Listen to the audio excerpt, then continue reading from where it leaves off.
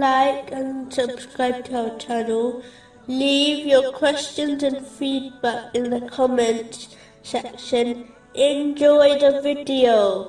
Continuing with the last podcast, which was discussing chapter 7, verse 35. If there come to you messengers from among you, relating to you my verses, then whoever fears Allah and reforms, there will be no fear concerning them, nor will they grieve. Those who fear Allah, the Exalted, by fulfilling His commands, refraining from His prohibitions, and being patient with destiny, according to the traditions of the Holy Prophet Muhammad, peace and blessings be upon him, will not fear anything except Allah, the Exalted, and will successfully overcome all difficulties in both worlds without fearing them, as they have been extended protection and safety by Allah, the Exalted. This verse does not mean they will not encounter sadness in difficulties, but it means that their sadness will never push them towards extreme sadness, namely grief, which often leads to the disobedience of Allah, the Exalted, such as impatience. Allah, the Exalted, will bless them with a balanced state of mind, whereby they experience happiness, without becoming proud,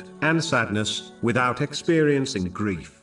This is an important aspect of dealing with both times of ease and difficulties. Islam does not prohibit one from showing emotions, as this is a part of being human. But it advises a balanced state of mind, whereby one does not swing from one extreme emotion to another. Being sad in difficult situations is acceptable, but one should not despair, which is extreme sadness, as this often leads to other mental disorders, such as depression. And being happy is acceptable, but one should not become overly happy, namely, exultant, as this can often lead to sins and regrets in both worlds. A Muslim should strive to obtain a balanced state of mind by remembering the countless blessings they still possess in times of difficulty, which prevents extreme sadness, namely despair. And in good times, they should remember that they will be held accountable for the thing that pleases them,